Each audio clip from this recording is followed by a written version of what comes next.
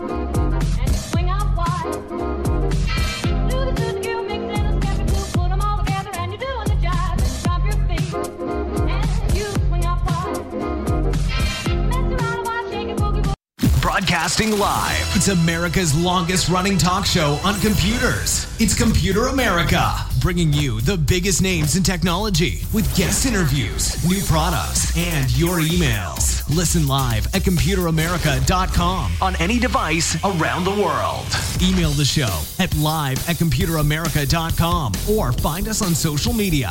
Be sure to check out our website for contests, giveaways, show notes, live video stream, podcasts, and more. You're listening to Computer America.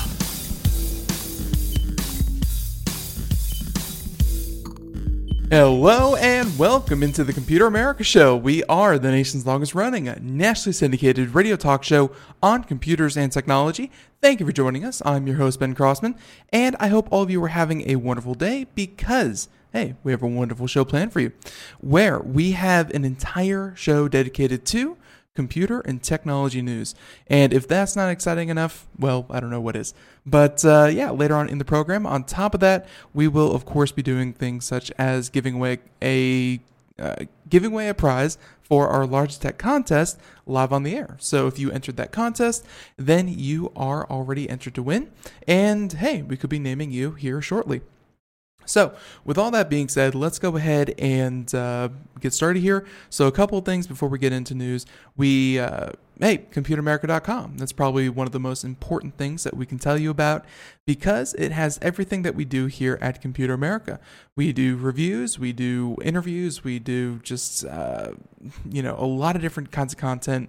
And if you want one place to find it all, ComputerAmerica.com is going to be your best place.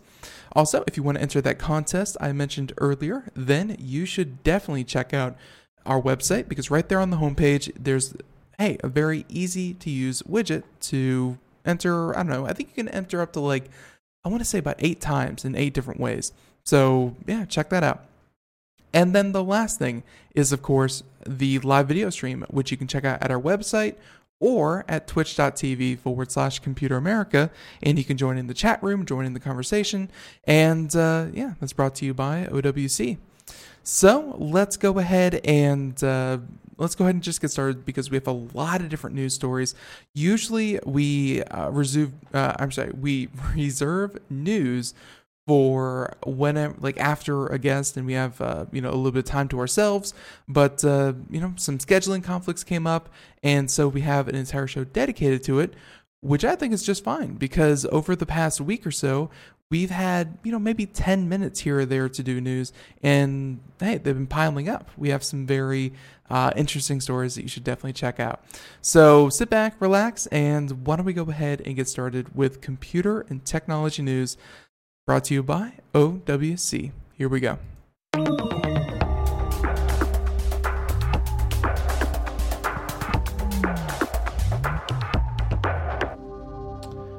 All right, assuming that played just fine, not just for my ears, but at any rate, Computer Technology News. This is a show or a segment dedicated to everything and anything having to do with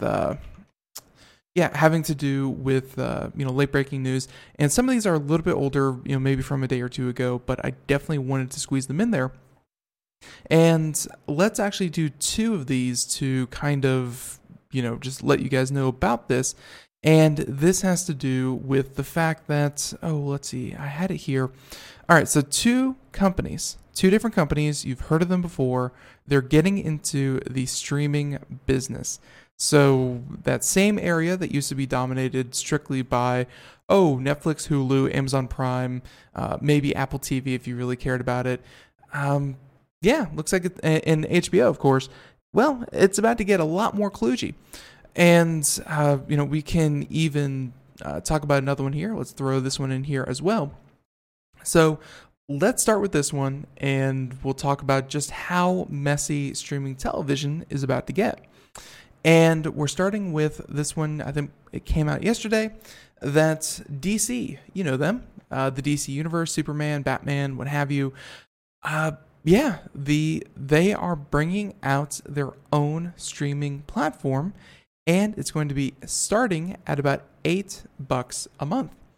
So that's important because obviously, whenever a new large entity such as this, kind of says, "Hey, we're going to be bringing out our own streaming service," that's important.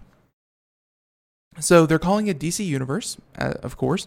And again, from Engadget, Swapna Krishna talking about how we've known for a while that DC Comics, home of Batman, Superman, and Wonder Woman, was working on its own streaming service to house its TV shows and movies. Well, DC now has released more details on the service, and the DC Universe will be priced at $75 a year, so you can pay by the year, or about $8 a month. So, you actually save quite a bit of money, as $96 opposed to $75, so you save about $20 if you pay for the year. But I guess the real question really isn't the price. The price, I think, is of course very comparable to what the market says a streaming service should cost, but it's going to be about content. So they said that it will arrive this fall, and those interested can pre-order a subscription. But they said that DC also released a trailer for Titans, which is a grittier, darker version of Teen Titans, great show, which will be exclusive to the service. And other content that has been newly confirmed for the service include Batman Beyond, yes, the 1999 version.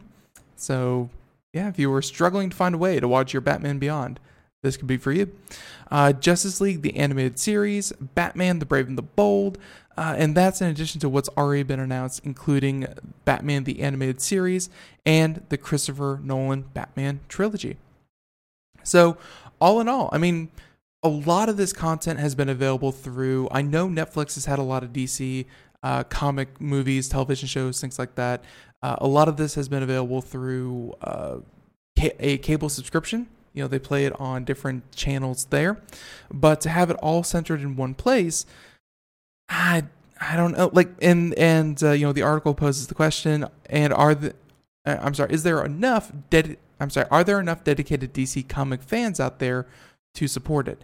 I feel like even the dedicated diehard DC comic fans, which I think are such a super minority, I think even they would find it a little, lackluster to go out and buy their own standalone DC subscription for, again, $8 a month. $8 is not a lot of money, when you look at a streaming service, but so far, just kind of what they've announced, it might just, $8 might just be a lot of money for what you're actually getting. So they said that even with the announced content, the pricing feels like a big ask. If the service came out with the bulk of DC's comic backlist, like Marvel Unlimited, it would be a better deal. But as the service stands now, is there enough content to justify yet another streaming service at $8 a month? So obviously the author has the same reservations that I do. DC, they do have some amazing content, but I've always seen it as like an added value onto other services. I've never considered once being like, hey, this should be on its own. I would pay for this exclusively. All right. So, hey, this is going to be like a three-peat. So there's this one, and then there's the next one, which I think is in the same boat. It's, is there really room in the market for this type of competitor? So Walmart, you've heard of them. You buy your lettuce from them. You buy your socks from them. You buy your shoes from them. You buy your clothes from them. You buy your electronics from them. You buy your home repair supplies from them. It's kind of creepy how much you actually buy from them. So Walmart. Well, reportedly, and this is one of their brands that they have in store, Vudu. They have plans to launch a Netflix competitor under Vudu brand later this year. So again, big because Walmart is a big company. What they do matters in the overall scheme of a marketplace. But the question is, everyone wants to take on Netflix. Everyone wants to take down Netflix, and so far, no one. So let's see what Walmart has to offer to try to get down, to try to get Netflix back down. So Walmart is gearing up to compete with Amazon, Hulu, and Netflix in the streaming video space with an offering of its own branded under the name Vudu. So the service would be similar to other streaming services by blending a mix of licensed content with original video, and Variety reports that it may cost around $8 a month, and with news of Walmart video on demand ambitions was first reported earlier this week. So here's the thing though, having original content, that's important. That's so supremely important that when Netflix says that they are going to throw, $7 or $8 billion behind original content, that put them far in the lead for original content. And you can license it all you want. I mean, licensed content sure is going to bring in people, but at the same time, licenses end, contracts come to an end, and if you don't have your own shows that are kind of what justify people to stick around, then you're only going to last as long as other people dictate you are worth it.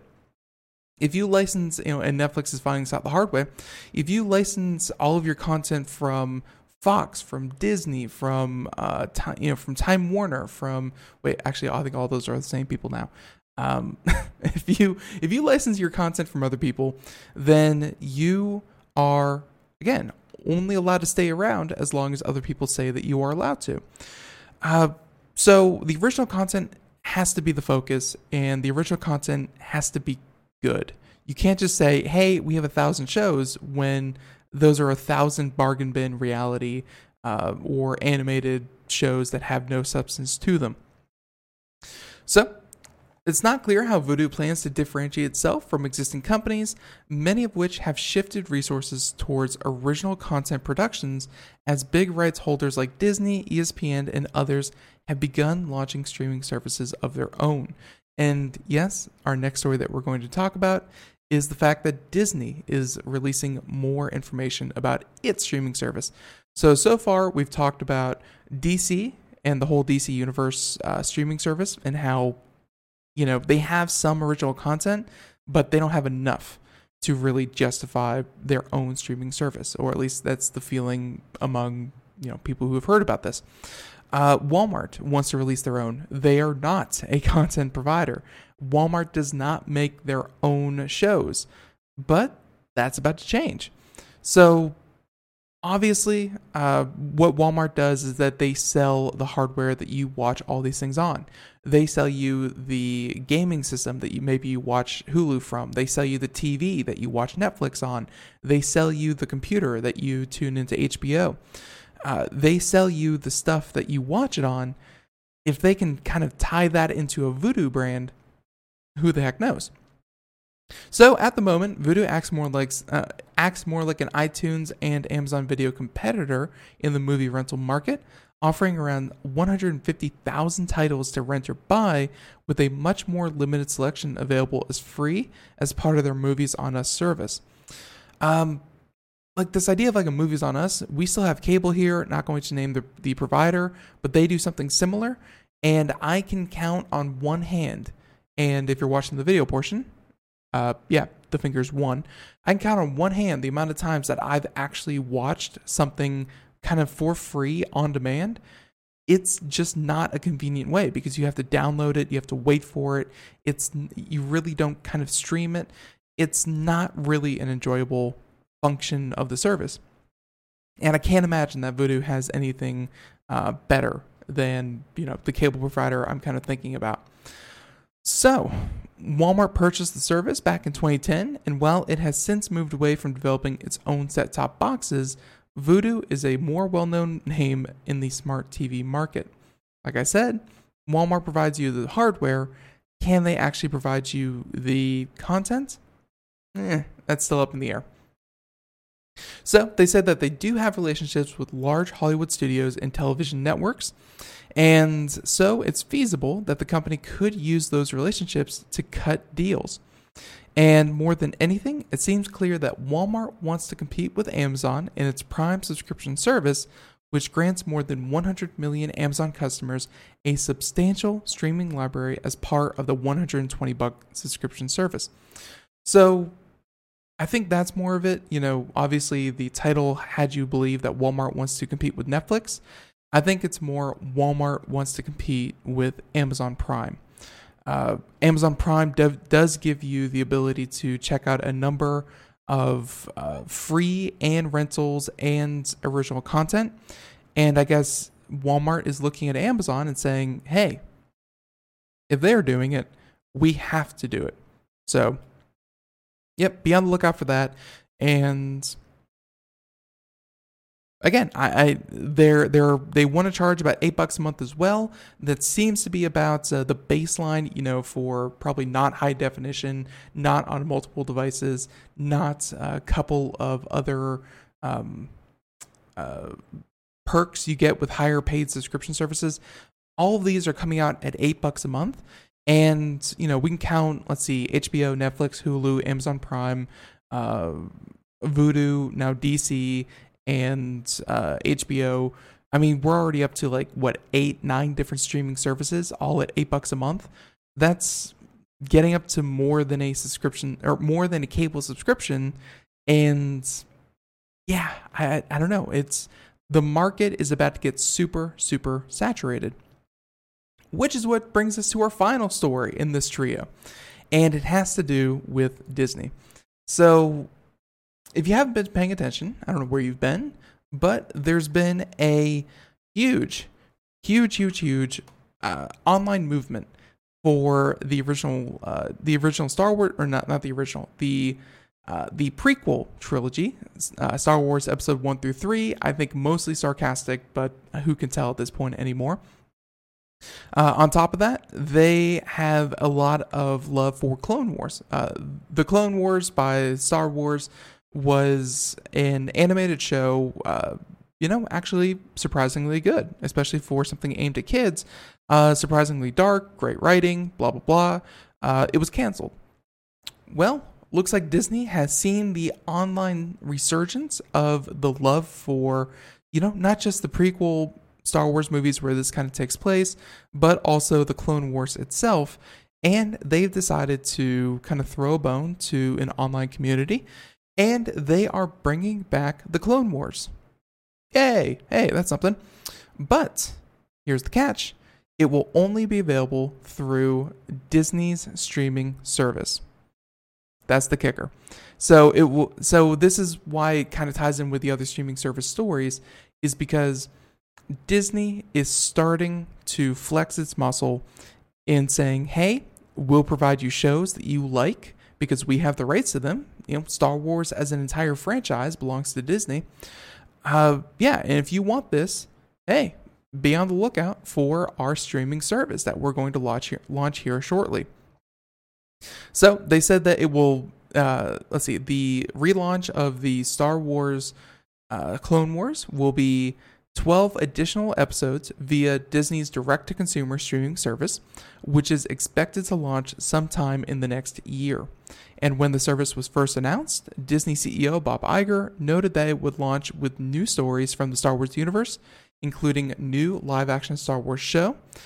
And, So, again, this article that I pulled here mainly focuses on, the new Clone Wars trailer, but I will say the bigger part of this is that Disney is starting to hype its exclusives for its streaming service. And while the other two, again, Walmart and DC, and we were saying, can they really compete in this market?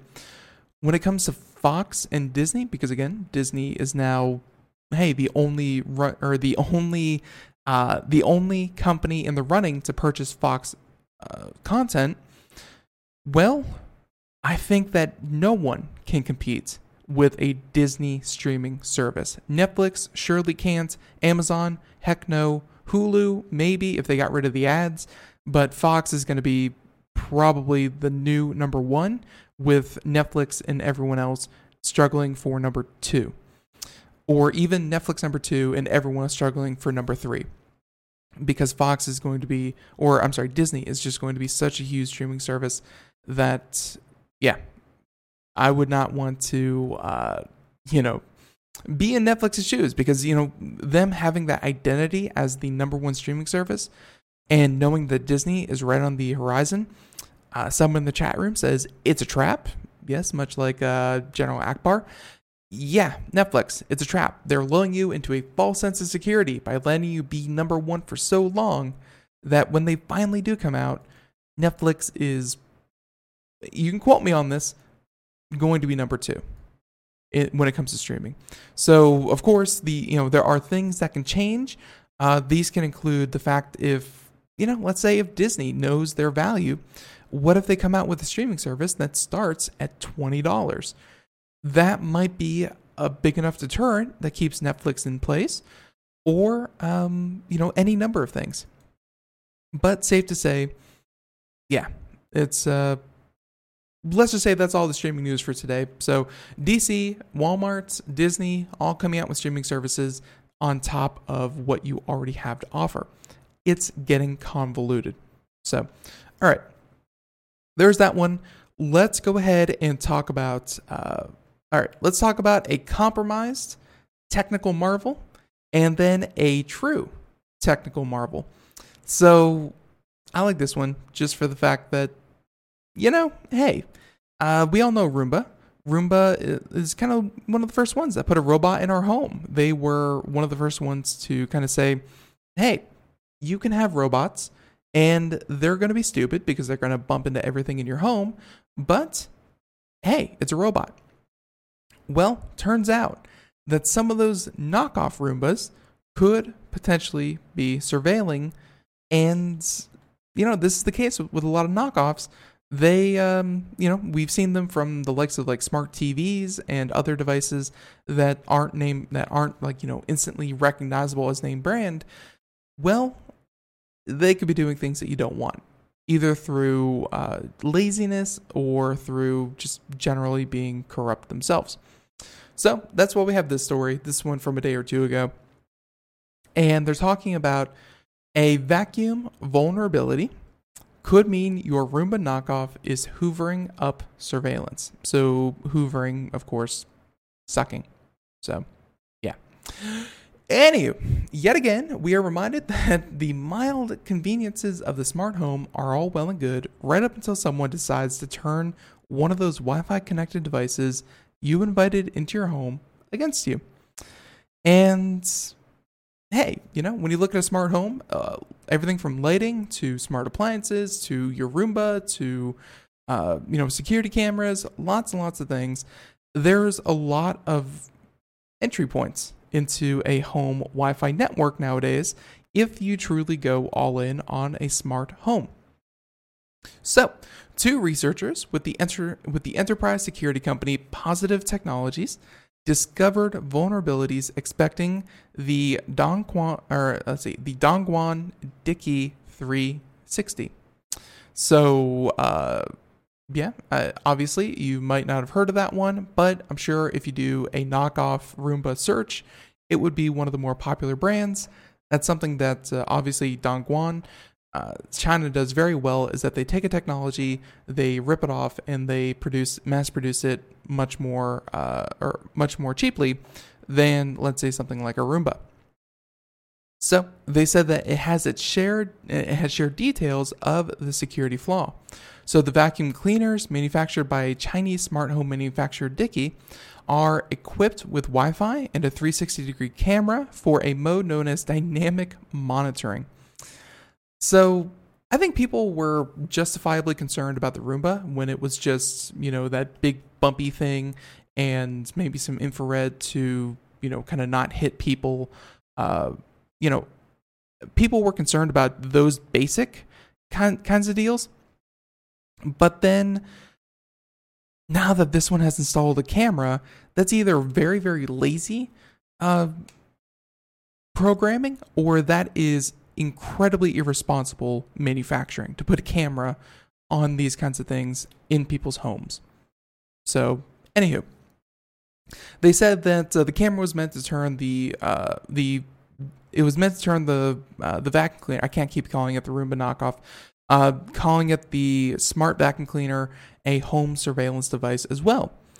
Well, they said that the camera is probably what you need to be worried about, because if it's a home surveillance device, well, I guess whoever has access to it is now surveilling you. So the remote code vulnerability can give an attacker who obtains the device's MAC address system admin privileges. And according to the report, the vulnerability is contained within the request set Wi-Fi password function, and exploiting it requires authentication, though a default username and password combo is common. And by the way, if you wanted to know, the default for this thing, admin is the username. And the password is not quite password, but it's 888-888. And I say that knowing full well that if someone out there is using one of these devices and they suddenly hear their username and password live on the radio, that's, hey, maybe they'll be shamed into going home and changing it from such an absurdly weak combination. So, the researchers suspect that the vulnerability in the Dongguan Dickey 360 robot vacuum model might affect other products sharing the video module. So, yeah, they're saying that that the Dickey also manufactures vacuums sold under other brands, and that researchers suspect that those devices will be affected by the vulnerability as well. And you know, it's problems such as these. Again, something China does very, very well is that they'll take a device and then they'll mass produce it to death, and then they'll flood the market.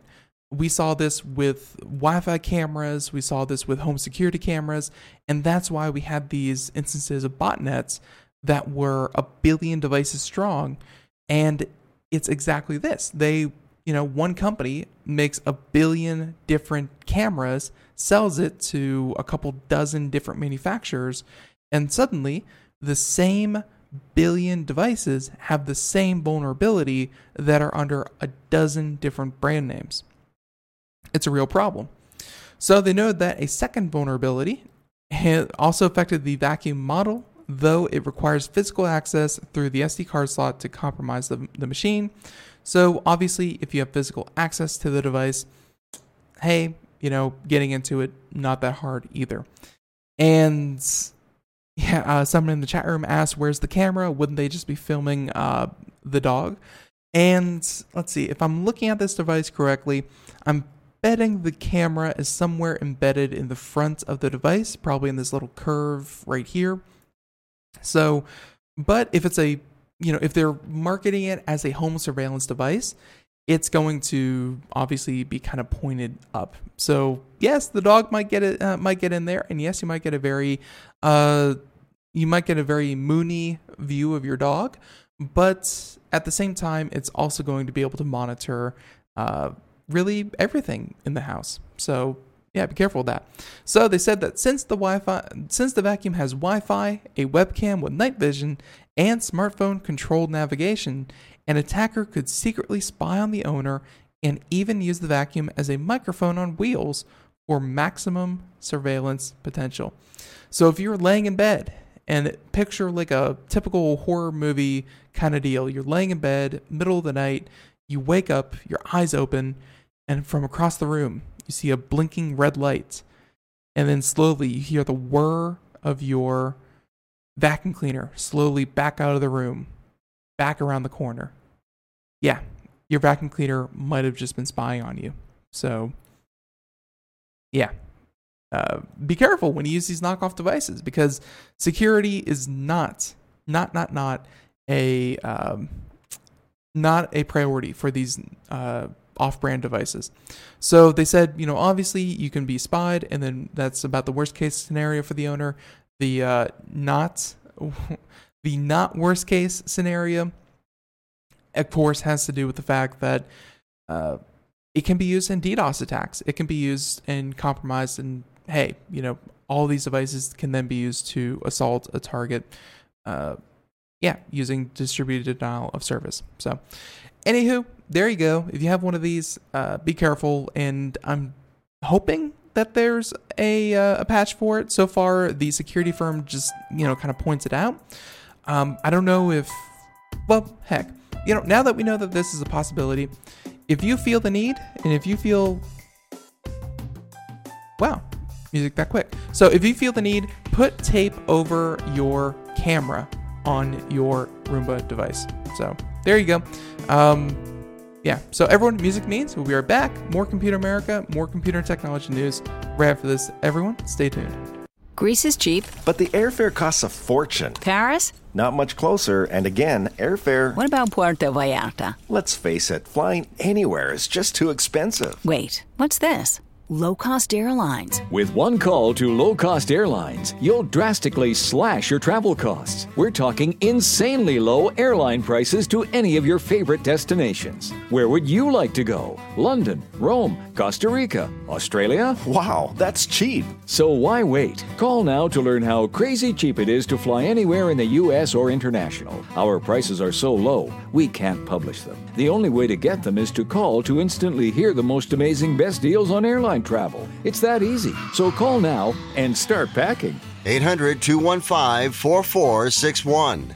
800-215-4461. 800-215-4461. That's 800-215-4461. We are all Brother Wolf. 10 years ago, a group of locals banded together to create positive change. We took animals into our homes, held adoption events at local retailers, and talked to the community about our mission to help build a no-kill Asheville.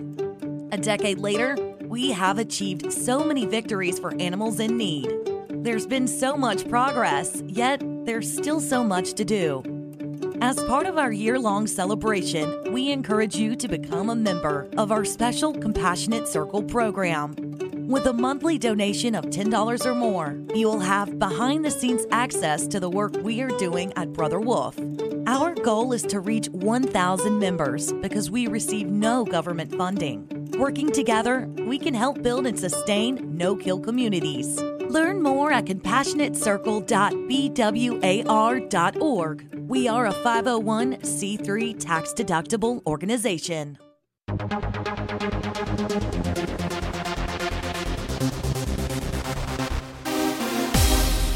And welcome back to the Computer America Show. It is 32 minutes past the hour, and yeah, we're doing computer technology news. Actually, let me see if I can do this real quick. So, all week I pastor you, or I'm not allowed to say the word pastor. I inform you politely that we did this thing called the Computer America giveaway, and that's brought to you by Logitech. And yeah, you know, hey, we love giving away a prize, and hey, we are about to draw another one. So let's go ahead and let me actually edit something right here because, you know, this is of course ongoing. And yeah, let's see. So let's go ahead and save that. So, hey, it's about time to give away a prize. So let's go ahead and get this going. That's nice. I like that.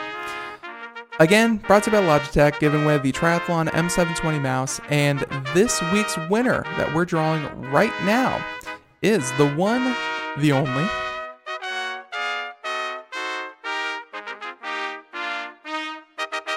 I like that. So this week's winner is, and hopefully I get this right, Jace Amadas.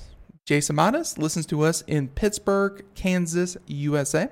KS, that's probably Kansas, right? Pittsburgh. And yeah, again, so let's see. Jace Amadas, if you're listening to us, thank you so much for checking us out here on Computer America. And yeah, all they had to do was follow Computer America on twitch.tv. So, hey, a shout out to our video portion.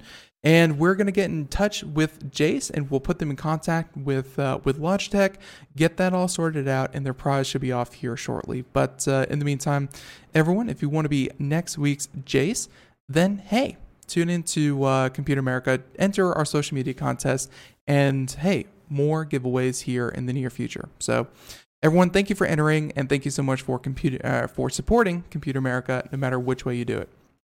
So, all right. There's our weekly winner.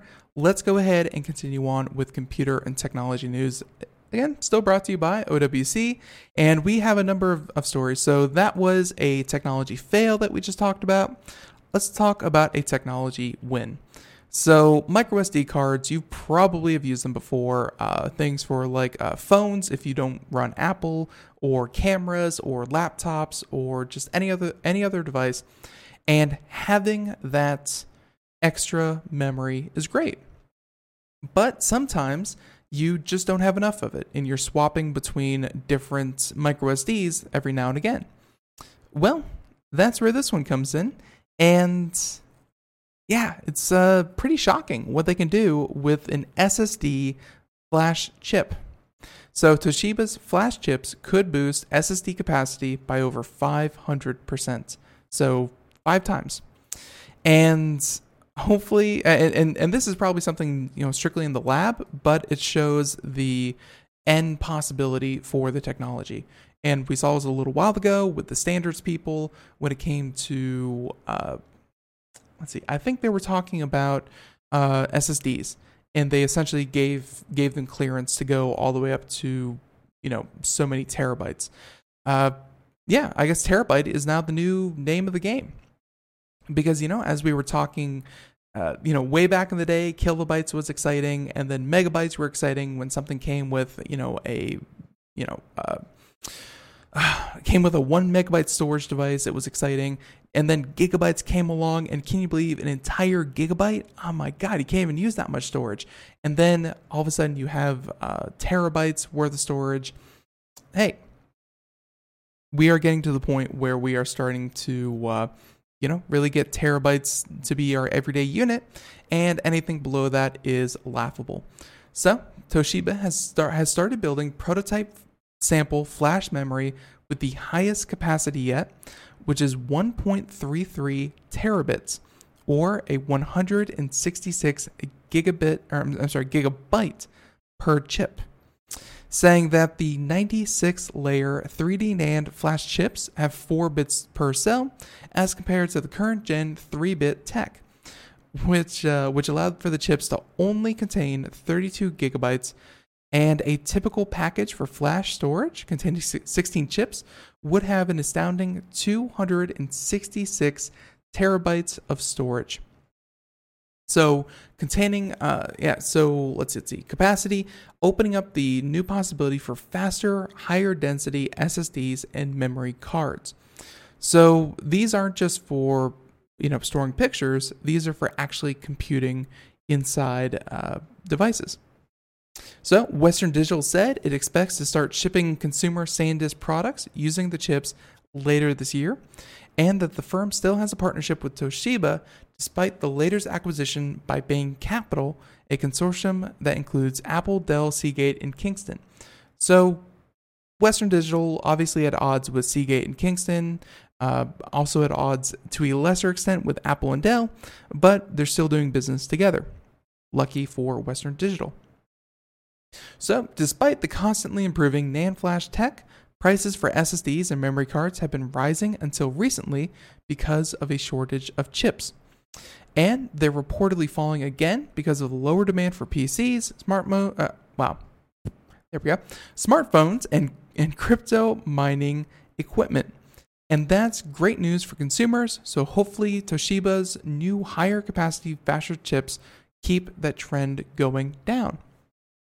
So, hey, if you wanted SSDs that could store even more, then, hey, you're in luck. Because I think having like a 1 terabyte SSD, while not totally impossible to do, was just about starting to get to the point where, having one kind of made fiscal sense. Having a smaller one, 250, 128, gigabytes SSD was still cheap, but if you can get one that is 3 or 4 terabytes, then hey, that's and you can get one for a good price, then that's definitely where you want to be. And when you start to have that much storage, sure, having a traditional magnetic hard drive is still good for storage, but a person could viably get away with only an SSD, which puts a lot of pressure on traditional hard drives for them to either increase storage to justify their existence or start to phase themselves out and us only running on SSDs, which is a good thing. So love that story. Love it when technology marches forward ever further. All right, let's do this next one. I love a good revenge story. And yeah, so you may have heard he was very active on social media. I think that's why the tech companies really kind of picked up on his story. He was a troll. He was someone who took delight into making people mad. And yeah, Martin Shkreli, you've heard of him. He was the gentleman who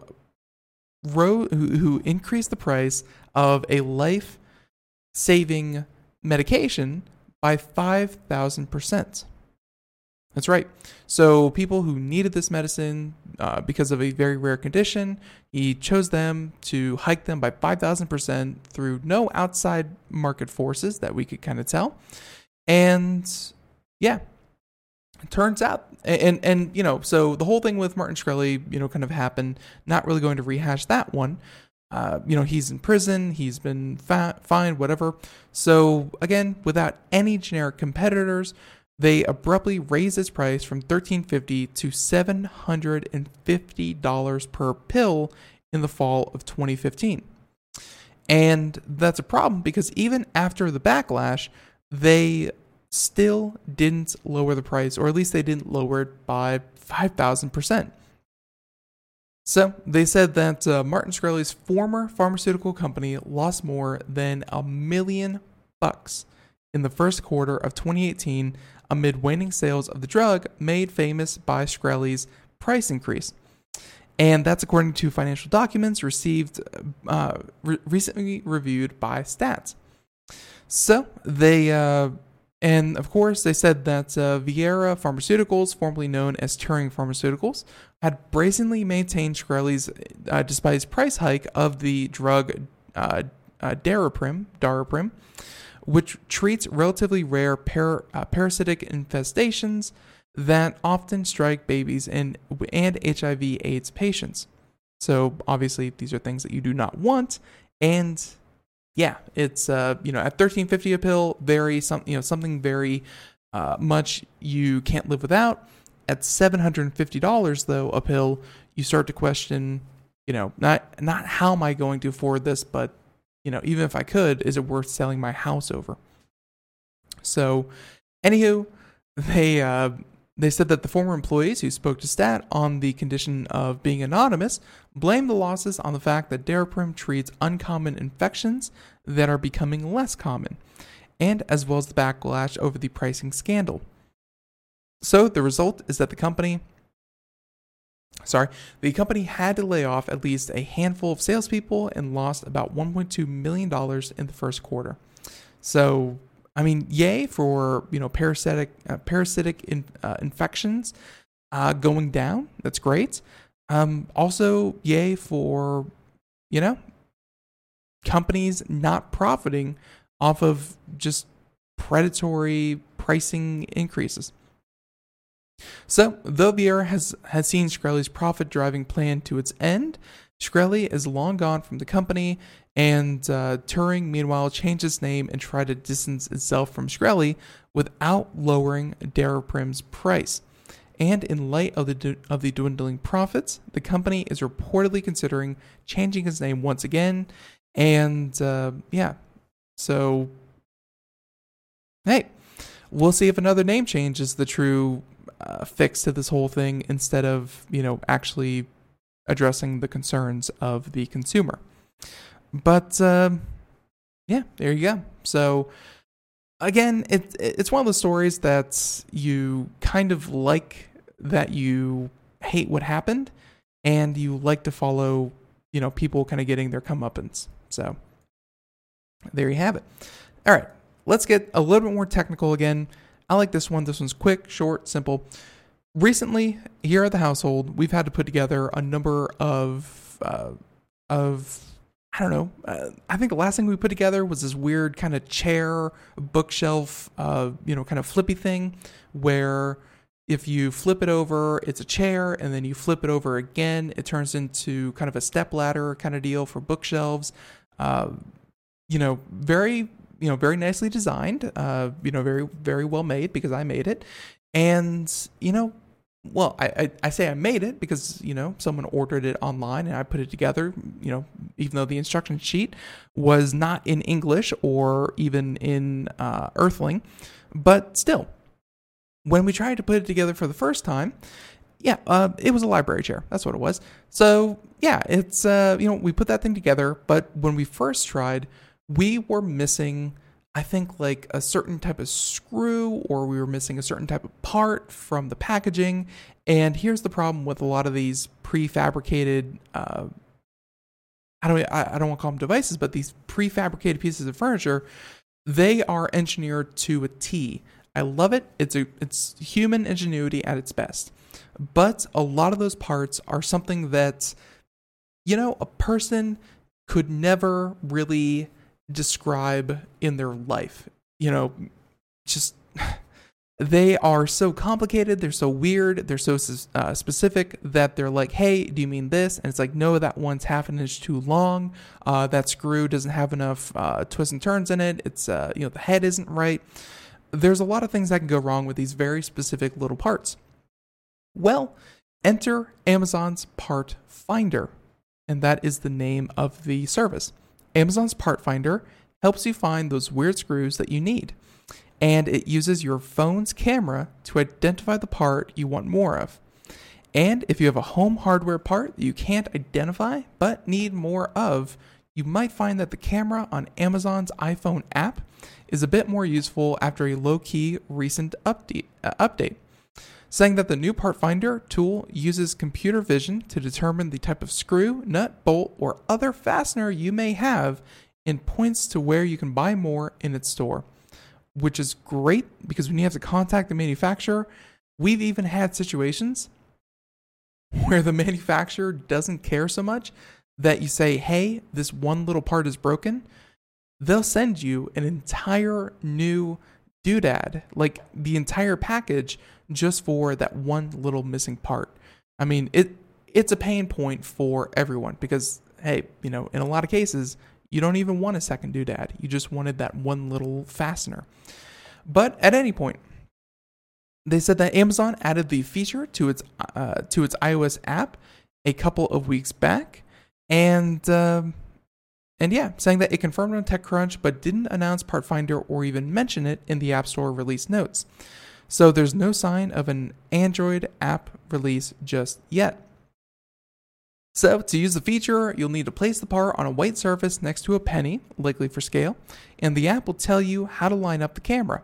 That's the hard part. I haven't come across a penny in forever. I have more strange nuts, bolts, washers, doodads, widgets, fasteners. I have more weird things in my home than I do pennies. So that might be a problem. But they said that the app will tell you how to line up the camera, and once it has scanned the item, Amazon will display some results. The following screen will ask you for more details to narrow down the suggestion, including whether a screw has a flat or rounded head, as well as the type of screwdriver needed. So it's certainly a useful feature, especially if you're not much of a home hardware type and need some guidance on what part you need.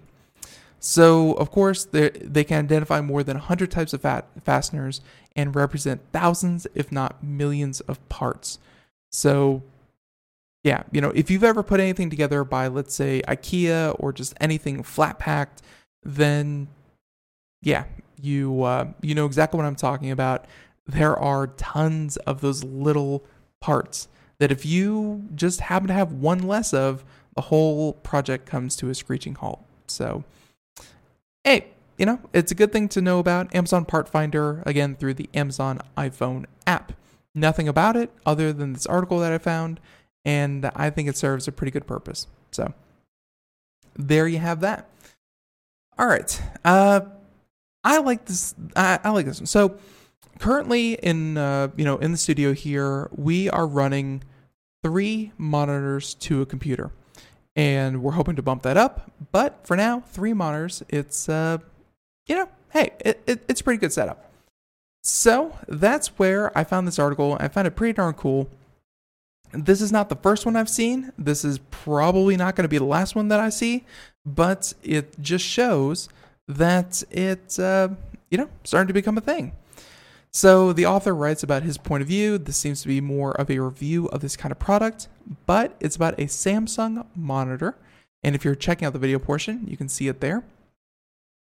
This thing's huge. So again, running a 3-monitor setup, this is designed to kind of take the place of all 3. And yeah, so he said that I've been working with an ugly but functional lopsided 2-monitor setup for years. Again, this is the author typing this. And while it has served me well, I can't say the new generation ultrawide monitors hasn't tempted me. But the truth is they just aren't wide enough, or rather they weren't. So that's why Samsung has just blown his mind with a monitor so wide it will serve as a ramp that you can trick off of in the summer. So obviously, skateboard ramp. So the dimensions, if you're counting, 3840 by 1200. Not quite 4K. Obviously, this is much, much wider than 4K. I think 4K is like 3840 by 2560 or something like that. Anywho, vertically, it's it's more than 1080p. It adds an extra 120 pixels vertically, but width-wise, it's about the width of 2 or 3 monitors. So they said actually it's a little less wide than a couple of monitors that they announced at CES, but those had 2 problems. First, they were 3840 by 1080, and of course he said that he just needed more vertical pixels than that. And second, that they were 49 inches wide, and saying that that is a big monitor. Not just big, but those pixels spread out that far, it's not going to look sharp at all. So yeah, they were 50-inch monitors that were, horizontal. But yeah, I guess what he's saying is that much real estate, you can't have something that low resolution. Even though it sounds like a lot, really isn't. So this one measures about 43 inches diagonally. And one of the downsides, he says, of his new monitor is that it can be a pain to separate workspaces, or say have a movie playing full screen on one half while you browse Etsy for vintage kettles on the other. But Samsung has picture-by-picture mode and some other useful features that help with this. So yeah, he says it costs about $900, and which is admittedly 2 or 3 times what he would normally pay for a monitor. Sorry, he's saying that he's more of a Dell Ultra Sharp kind of guy, but but my whole workflow could change when the thing goes on sale. So again, just look at this thing, 43 inches, corner to corner, huge, and just know that maybe when you shop for your next monitor, instead of thinking of like a 2 or 3 monitor setup, maybe a single massive monitor is something that you could potentially be working with, because they're impressive. They really are. So there's that one. And all right, I think we have time to cap it off with really probably the biggest story, I think, of the day. And this is going to carry us out. So here we go. Let's just get started. Facebook, Google, Microsoft, Twitter. You've heard of them, right? Well, they're trying to unite to let you transfer data between apps more efficiently. And this has to do with the Data Transfer Project, is a new team up between tech giants. And it's founded by Facebook, Google, Twitter, Microsoft, and DTP. Today revealed its plan, or at least the DTP, which is the Data Transfer Project, revealed its plans for an open source data portability platform any online service can join. And while many companies already let you download your information, that's not very helpful if you can't easily upload and use it elsewhere. Whether you want to evacuate a social network you hate, back up your data somewhere different, or bring your digital identity along when you try a new app. So the DTP's tool isn't ready for use yet, but the group today laid out a white paper for how it will work. And this is news because all of these different services, they're going to have a lot of information about you. And as much as we hate the fact that we are giving away our information by the fistful, this at least lays out lays out the groundwork for, say, if you want to completely ditch Google, if you are done with Google, you're sick of Google, and you want to take everything and give it to Microsoft, because you have built up a lot of data about yourself. A lot of that does give you added functionality and ease of use as you use these services. Then this gives you the ability to transfer all of your data to Microsoft so that you still have all your photos, you still have all of your messages, you still have all of your, autofill features, things like that.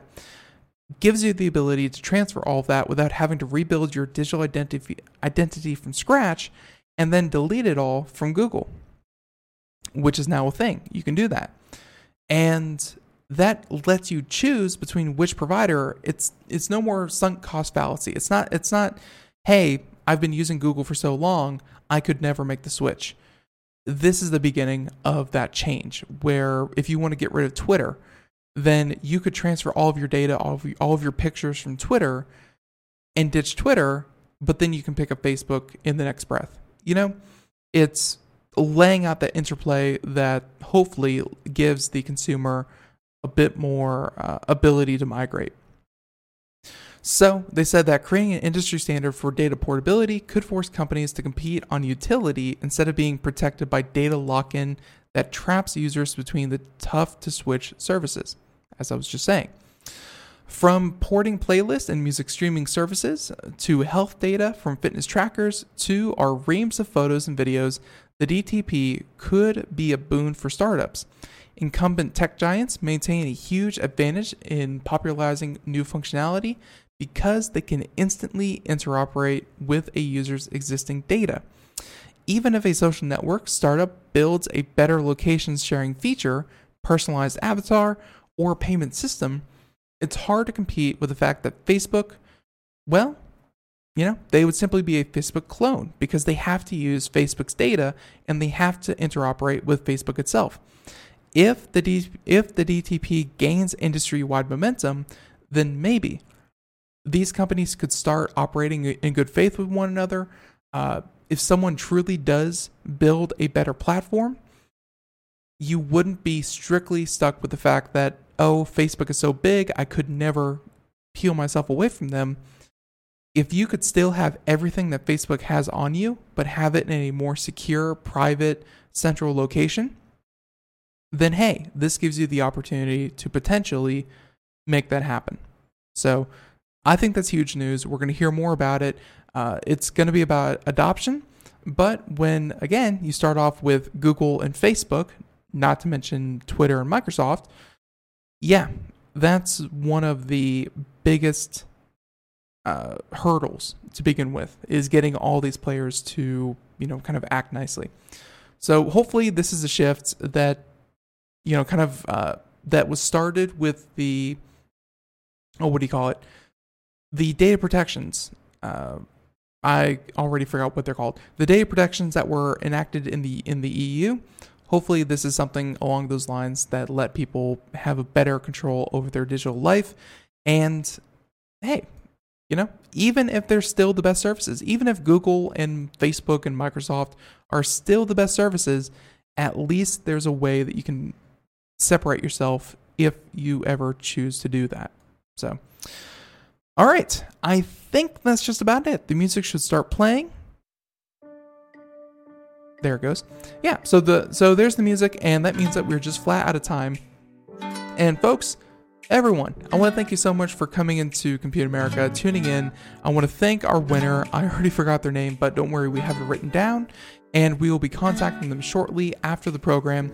Everyone, thank you for tuning into Compute America, and thank you for, joining us here for the hour. Tune in next week. Let's see if we can tease some of our guests that we should have lined up. Let's see, Monday, EnableSoft, Scott Schober. We have a company called Pango Technologies. They make, a very cool product. And of course, we're going to cap off the week with Nathan Evans. So, and I think we should be able to squeeze in some of our other correspondents, including Darius Derek-Shawnee, who we had to reschedule, and of course, our All Linux show should be coming up here in the next day or two, or the next week or two. So, folks, until next time, again, I should stop saying folks. Thank you for tuning in. And be sure to tune in next week, 4 p.m. to 5 p.m. Eastern, Monday through Friday. Check out the podcast if you missed any show this week. And check out the video portion, hey, if that's your fancy. Everyone, have a good weekend. Do something fun. Thank you so much. Bye, everyone.